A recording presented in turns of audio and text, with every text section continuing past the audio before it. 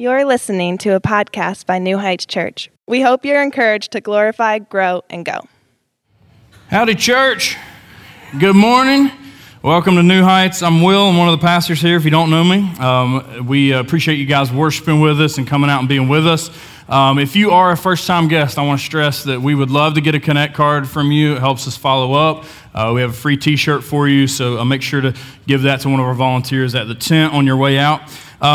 Listen, I know everybody's sad today. The Mountaineers and the Herd both lost yesterday, all right? But I need to address how the church handles that, because I've learned that there are these crazy people that are Herd fans that love when the Mountaineers lose. And then there are these crazy Mountaineer fans that love when the Herd loses. And I just think, it'd be better if we could all just be happy for our state, maybe except when they play each other. But, just everybody hates West Virginia anyway, so let's just all come together and be happy, right? But I've realized that's not going to happen, right? We live in a sports world full of rivalries. I'm actually playing Tom Collins, one of our members, in fantasy football today, and we just cussed at each other during the first service, taunting and smack talking and stuff. Some of y'all are getting really concerned. That was a joke. We were very friendly with one another, but come 1 o'clock, all the gloves are off, okay? But we live in a time of polarization. Rivalry is a very common thing in our culture.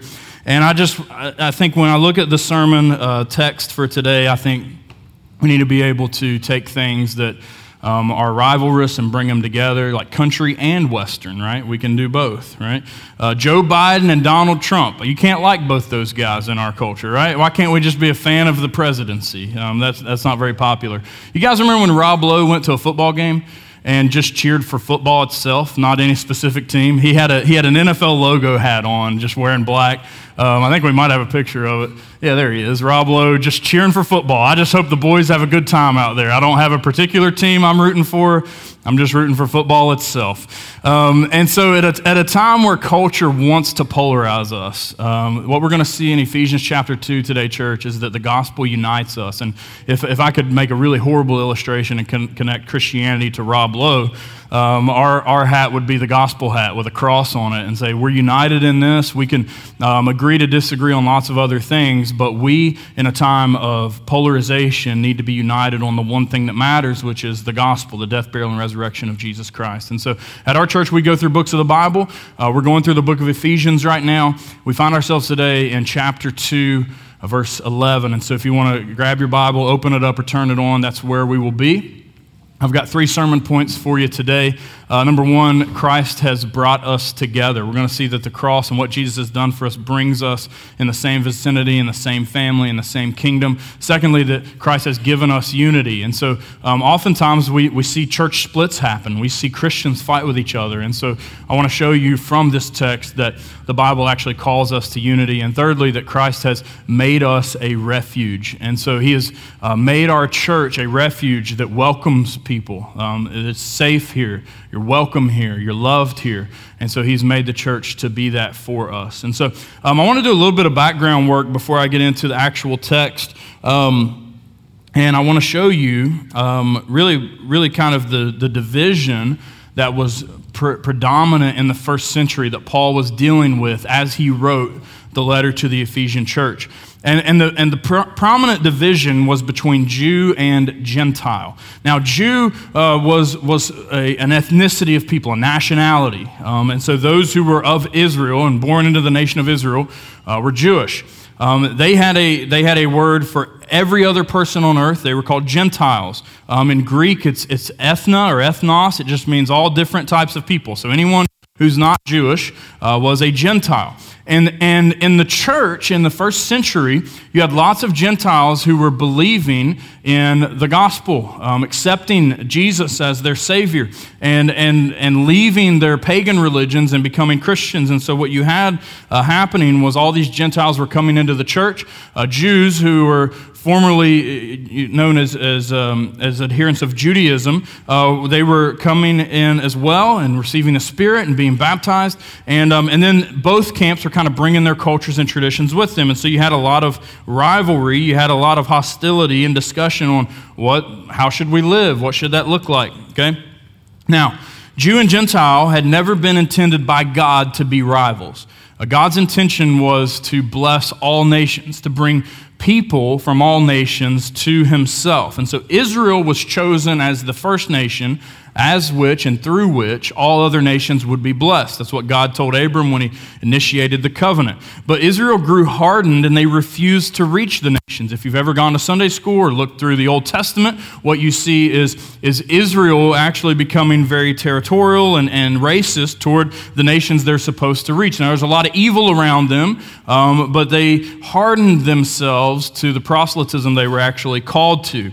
And Jesus calls this out when he comes to earth. He's born, he grows up in Israel, and when he begins to teach publicly, one of the things he says in Mark 11 is he calls out their lack of mission and going to the nations. In Mark 11, it says he was teaching them and saying to them, "Is it not written, my house shall be called a house of prayer for all the nations, but you have made it into a den of robbers." And so he's saying, what I originally intended to bless all nations through this nation, you have become exclusive in what you think you've received from God. He also foreshadowed bringing in Gentiles, people from all nations, into his church in John chapter 10. This teaching got him in some hot water with the Pharisees. In John 10:16, he says, "I have other sheep that are not of this fold. I must bring them also, and they will listen to my voice. So there will be one flock, one shepherd."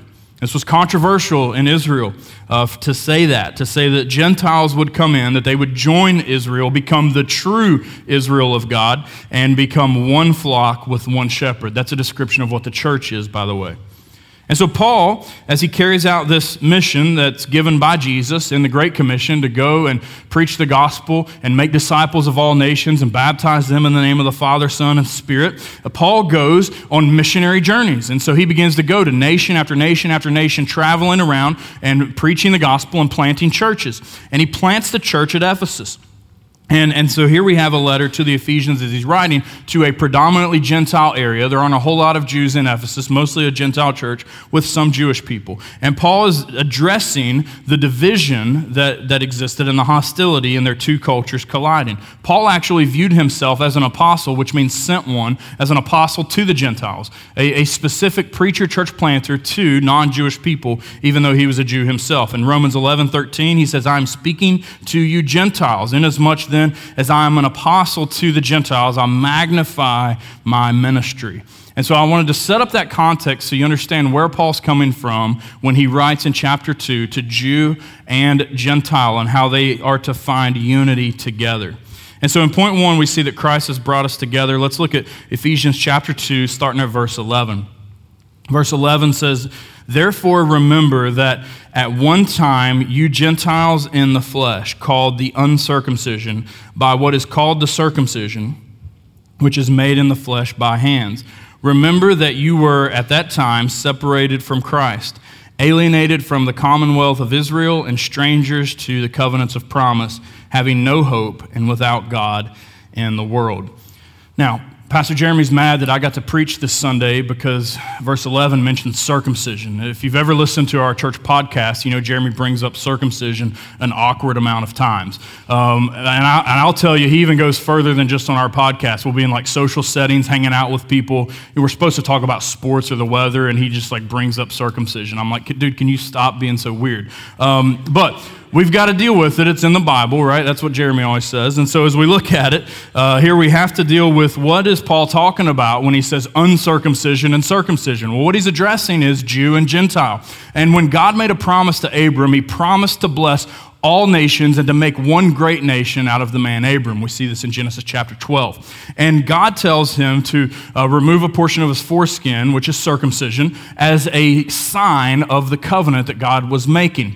Weird sign, but nevertheless a sign. But what God is doing is he's marking the reproductive organ of his covenant family. And so every time birth happened, they would be reminded because they would circumcise their male children on the 8th day. And so every time birth happened, they were reminded of the covenant. Birth after birth after birth, covenant after covenant after covenant. They're reminded of God's promise. Now in the new covenant, Paul compares circumcision to baptism. He says baptism corresponds to it in the book of Colossians. And so in the new covenant, circumcision doesn't matter that much. And this is what he's addressing with the Ephesians. There doesn't need to be this division among Jew and Gentile because now we have a new sign called baptism. And so instead of at our birth or on the 8th day after we're physically born, we are baptized after we're spiritually born. Remember, Jesus told us to be saved, we must be born again. And so now when we have our second birth, when we're born again, in Appalachian language, when we get saved, then we get baptized as a sign of that covenant. And so Paul is saying, and he's kind of addressing from the beginning of this passage, there formerly was a very big division between the two of you, culturally and religiously. That is gone, and now God has made you one group of people that he calls the church, with the same covenant, with the same sign of that covenant. And so you are now together. What was formerly separate is now together. And so now what we see is that he continues on and he reminds Gentile Christians of where they used to be. And he says that they were godless, is actually what he says in verse 12.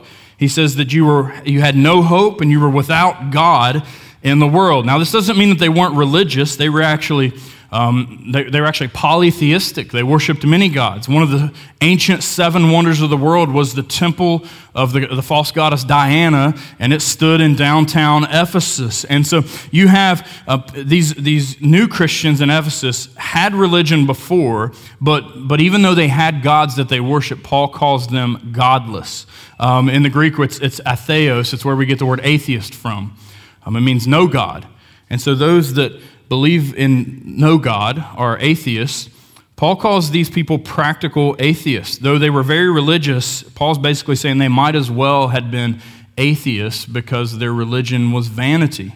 It was wrong. It was placed in the wrong place and the wrong hope.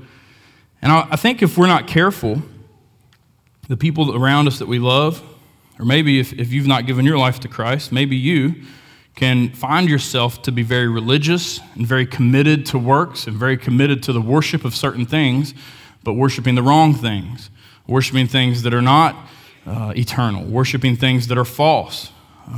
John Calvin, in his commentary on this passage, puts it this way. He says, "Those who do not worship the true God, whatever may be the variety of their worship or the multitude of laborious ceremonies which they perform, are without God.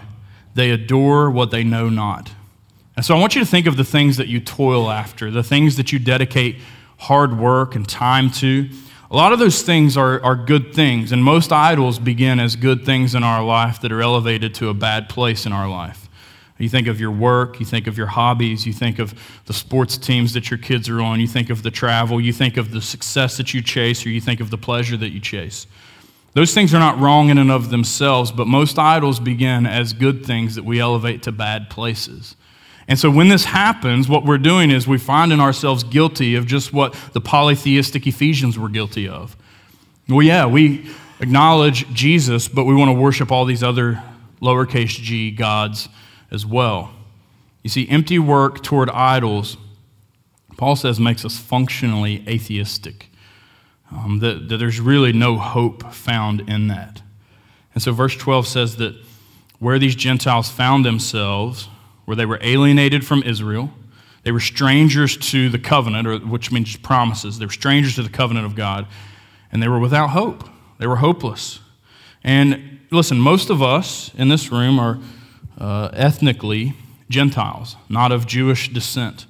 All of us before Christ are spiritually hopeless in that same predicament. And so verses 11 and 12 really mirror verses 1, 2, and 3 of the beginning of chapter 2 that paints all of creation, all of humanity in this depraved state of unable to help ourselves. We are dead in our trespasses and sins. But then just like verse 4 comes in with a big but, verse 13 comes in with a big but as well. All right, I'm back in the pulpit, and so is Sir Mix-a-Lot. All right, my wife told me not to joke about it as much this week, so y'all, if you weren't here a couple weeks ago, you're just going to miss out on the Sir Mix-a-Lot jokes. But you got to keep up. That's why you got to come to church, because jokes bounce from sermon to sermon, okay?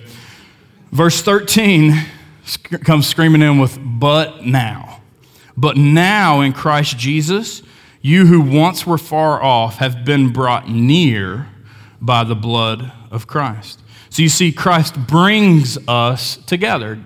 God brings us into a family that has a lot of weird cousins, but he brings us into his church collectively to be with one another. And so it's a beautiful picture that of what's happening worldwide happens even on a small scale in the local church. And here for the Ephesians, they were Gentiles who were far off geographically. They were over 1,100 miles via land travel in ancient times from the temple at Jerusalem. God didn't bring them near by bringing them to the temple or getting them ships so they could sail across the sea or getting them horses so they could go on a pilgrimage to the temple. He brought them near by a cross that brought good news to them. And as Christians were persecuted and fled out of Jerusalem, they carried the good news of Jesus' resurrection on their lips.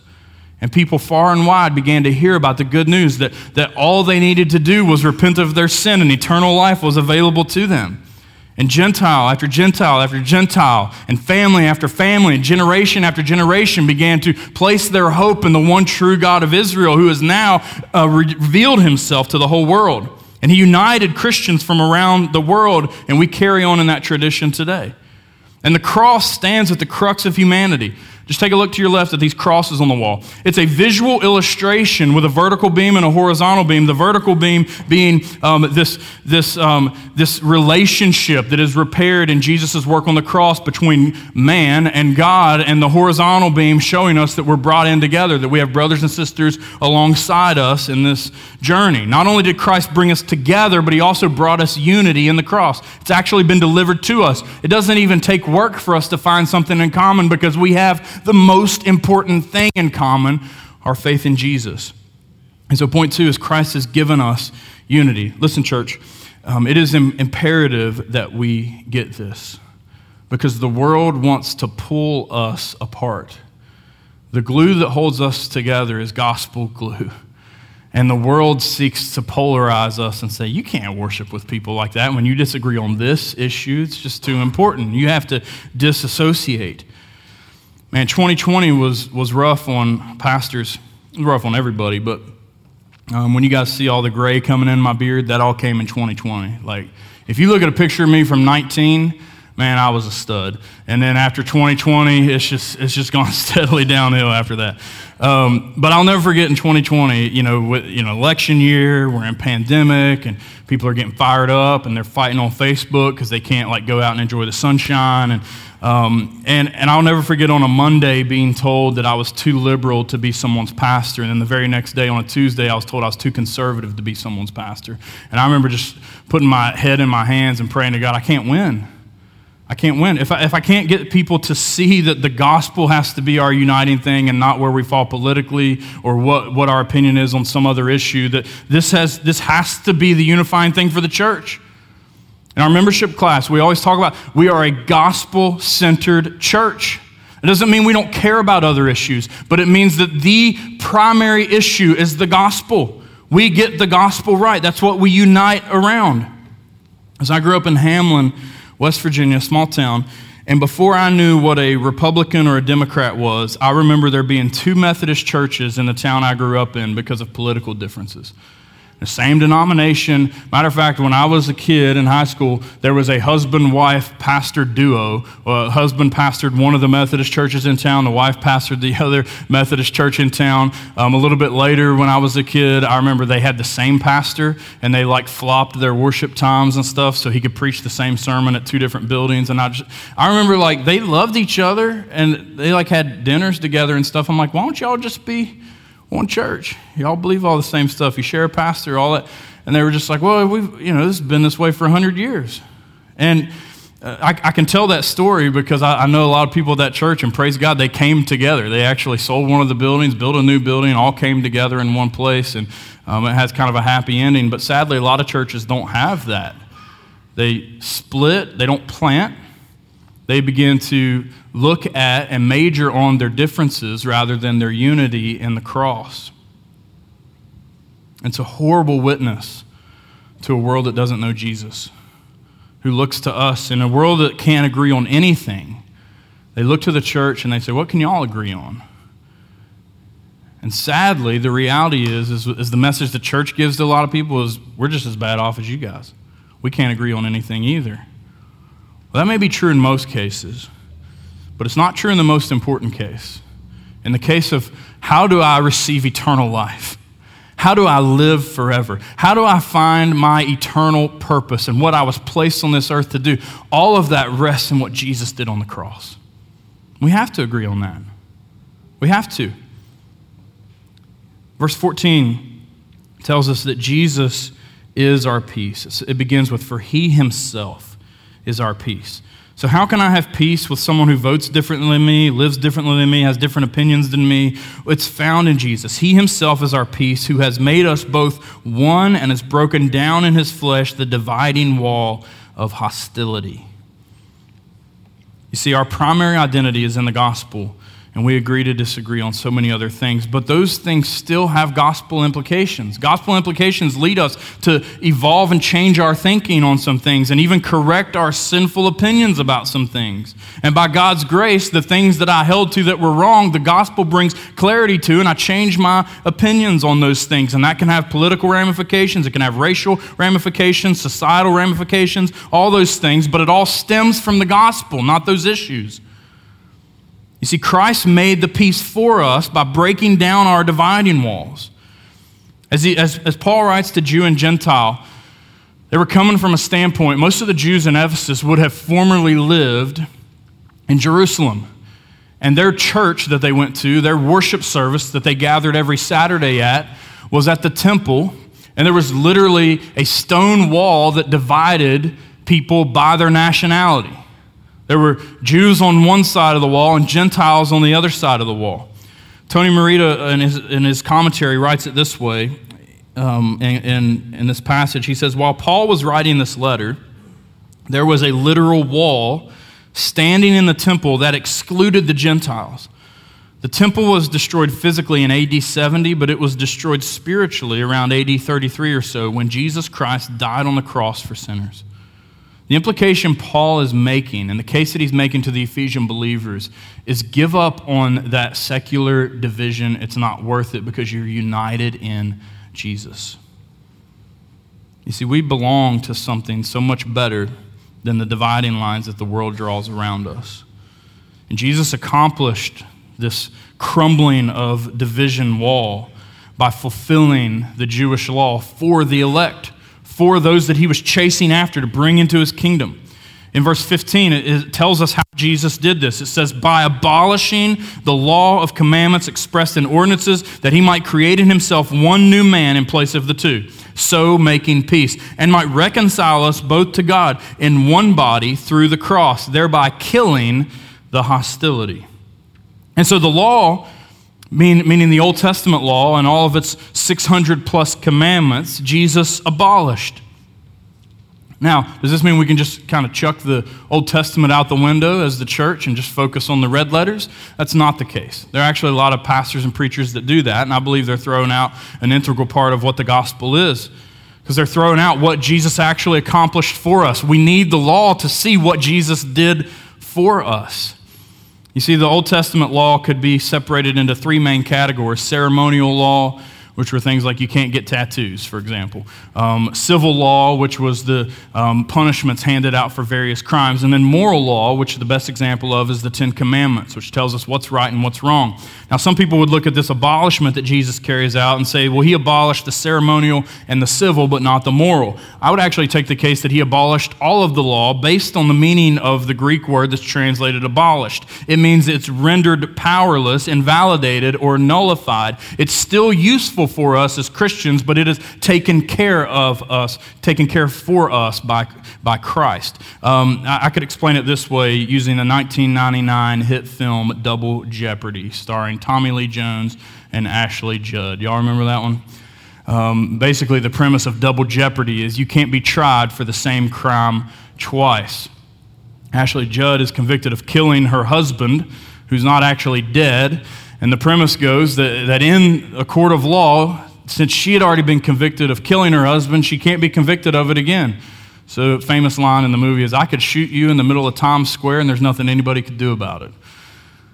Well, that's a weird example, but it does show what Jesus did for us. The law of double jeopardy stands in God's system of justice too. And what I mean by that is because Jesus has drank in the wrath of God and taken on the guilty verdict for us, and we've been rendered not guilty, it means that the law and the penalty of us breaking the law is rendered null and void for us. It's important that we know that. It's important that we know the law too, because it shows us God's right and wrong. It shows us what God expects of us. It shows us how we should live. But under the new covenant, in that Jesus has already declared us to be not guilty, the law is moral revelation to us, not a moral burden to us. And see, that's the difference between grace and legalism. Legalism says you have to follow this or you will never make it in. Grace says Jesus followed it for you. You're guaranteed to get in. And here's how you live in light of that. You see, again, we see the cross taking care of hostility for us. Vertically, that vertical beam of the cross taking care of the hostility that existed between man and God. God's wrath justly needing to be poured out on sinners. But Jesus standing in our place in horizontal hostility of all the things we bicker and fight about and draw dividing lines in the sand over, the disunity that exists among humans has been taken care of, and that hostility has been done away with at the cross as well. And verse 17 says, He came, that's referring to Jesus, He came and preached peace to you who were far off and peace to those who were near. Now, I love this because it says that Jesus preached peace. Jesus never stepped foot in Ephesus physically. Jesus didn't plant the church at Ephesus. Paul did. And so I found myself reading this saying, what's Paul mean by Jesus preached peace to them? And I think about it, if you've ever been to a play where I think of like a little kid coming out with like a powdered wig on, and he's got a decree from a king, and he's got a scroll he's going to read, right? It's always taken, there's usually a trumpeter with him, there's a decree from the king. And everyone takes that decree to just be as effective as if the king himself said it, because the messenger is reading the king's words. And this is a picture of what we do when we proclaim the gospel to our loved ones who are far from Christ, who need to hear this good news. We proclaim a message from our king. And so as Paul went and proclaimed the gospel, carried out the Great Commission, the marching orders of King Jesus from the Great Commission, he declared it in Ephesus, and Paul actually says that Jesus preached peace that way.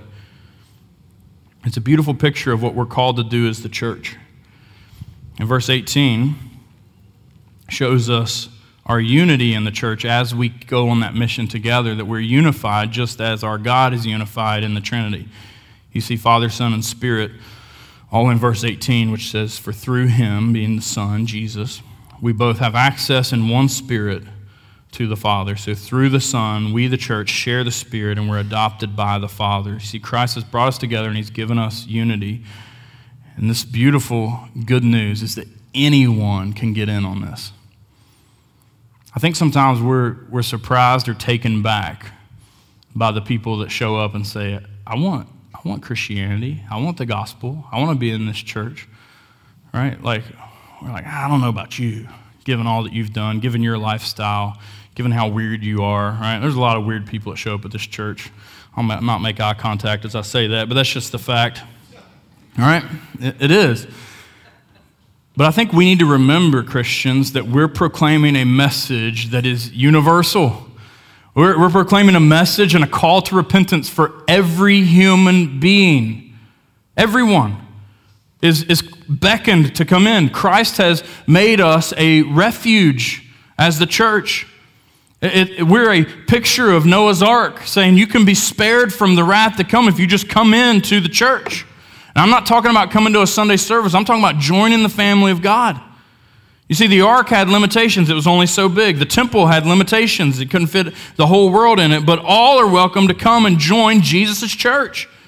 Our church is not restricted by the building. We're buying a new building, but it's not restricted by that size of building, right? We're not restricted by borders. The church is God's people. We're not a boat or a building or a steeple. We are the people of God on mission for his glory.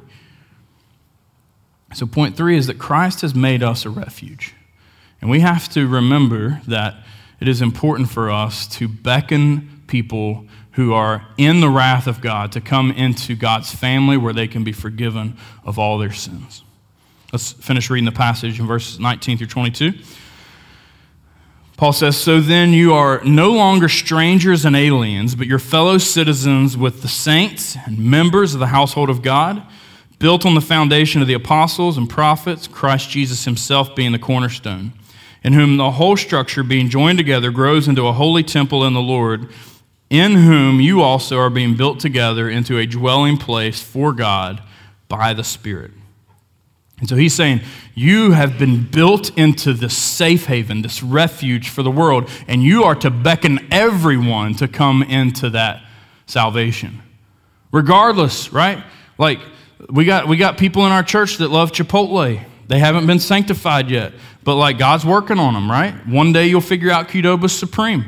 But like, we agree on Jesus. Come on in, right? You can be forgiven of your sin. Well, we can set aside differences and we can be together because God has made us. Paul uses actually 3 analogies of what God has made us into. I feel like Jeremy today, but I've got these 3 subpoints to close the sermon. He's made us citizens in God's kingdom. The first one is a kingdom. The second one is a family. He's made us family in God's household. And the third one is a temple. He's made us to be stones in God's temple. So let's look at these 3, and then I'll finish the sermon. The first one is he's made us citizens in his kingdom. Verse 19 says, you're no longer strangers and aliens. That just means you're no longer foreigners, but you're fellow citizens with the saints. I'll never forget the first time I went to Ukraine. I had a 9-year-old passport. It expires after 10 years. I got the passport when I was 20, or when I was 19, so here I am, 28 years old, gained 400 pounds since then, grew a beard, like I looked totally different. And I was like, that's not expired. I'm not going to go through the trouble of getting a new one. And then I realized when I get to Ukraine, that was a bad idea. As I've got this comrade with a machine gun holding up a passport next to my face going, William, eh? And he just doesn't believe it's me. I'm scared to death. He brings over his like boss commander guy. He looks like M. Bison from Street Fighter. Like, I don't know. I'm convinced at this point I'm never seeing my family again. I'm about to wet my pants. And then they speak some in Ukrainian, and then they bust out laughing because they realize it actually is me, that I just got old, right? And so I realize they're just making fun of me. And I thought about that and how every time I've spent time out of the country, I keep my passport close. More recently, I keep my vaccine card close, right? Identifications on me. And I'm always aware that I'm a foreigner. It's just like never not in the front of my mind that I'm not from here. I don't belong here. When Sviatoslav, our partner in Ukraine, came and preached here this past December, we were driving some back road down toward Lewisburg, and we ran into a DUI checkpoint. And that poor guy was scared to death. And I was like, Siava, I don't think you've been drinking anything, bro. And he's like, I haven't. And I'm like, that's all they're doing. They're just going to make sure we're not drunk. You're good, I promise. And he, you know, from his standpoint, there's Americans with guns, and he's a foreigner, and it's just intimidating. It's scary. Well, listen, in the church, Paul's making the case, you're not a foreigner. You're not someone like here with a green card. You're not on a temporary visit. You are a citizenship. You've been granted full rights and citizenship into the kingdom of Jesus. And so no matter what your past is, no matter how sketchy it may be or wherever you came from, you belong here. And your brothers and sisters ought to reiterate that to you. The second thing Paul says is that we're family. Verse 19b says, members of the household of God. You've been adopted. Paul's continuing the language from chapter 1, that we've been adopted by our Heavenly Father into a beautiful family. At the Basham House on Sunday afternoon, you can find NFL on the TV playing in the background while Mom yells at all of us, and we vigorously clean the house. We clean the house on Sundays. We do like a deep clean every Sunday. The main reason for Sunday being the day for that is that's when we have small group. We have group tonight. If any of you guys don't have a group and you want one, it's spaghetti night at our group. I got to clean this afternoon, okay? But what's beautiful about it is every Basham has to get in on that cleaning. Every Basham gets the benefit of being a Basham, and there are lots of benefits that come with being a Basham, trust me. But there are lots of responsibilities that come with that too. They do their chores, they come to the table for dinner, and in the church, we're compared to a family. that we all have a responsibility to carry on the mission of God. That means that we give generously. That means that we serve sacrificially. We have our chores and responsibilities as the family of God, and we come to the table for dinner week after week after week. We represent that in communion at our church every week. We have bread that reminds us of what it took for us to be adopted into this family, and we have juice that reminds us of the blood that was poured out at the cross. And so we welcome you, brothers and sisters, to the table today. And we are reminded that the third thing is that we're a temple of God. Verse 22 says, in him you are also being built, how? Together. Built together into a dwelling place for God by the Spirit. You see, we're the temple of God. We're his dwelling place. That means there's no lone rangers in Christianity. It just doesn't exist. God doesn't save anyone and not put them in his church. I'm not talking about organizational structure. I'm talking spiritual transaction. Every person who's born again is immediately part of what the Bible calls ecclesia, the church. This is why you're valued and needed for completion. You see these analogies that were given at the end of this passage. None of them work in individualism. None of them. You can't be a kingdom of one citizen. That's not a kingdom. Any kingdom with one citizen is going to be overtaken. I think of like the what was it called, the Chaz out in the Northwest, when the Capitol Hill Autonomous Zone. We're our own country now, right? That didn't last very long. They didn't have enough citizens.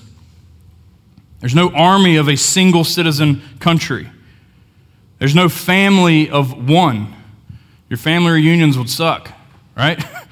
There's no family where you're the only one. That's not a family. That's individualism. There's also no building with just one stone. We call that a rock, not a building. And so all the analogies Paul uses to describe our place in the church are collective. They show us our place where God has placed us with brothers and sisters in Christ, where hostility has been killed by the cross.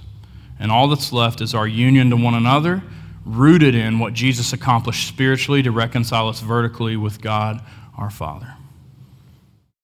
We hope you enjoyed the podcast. To learn more about New Heights Church or a relationship with Christ, please visit our website at www.newheightswv.com.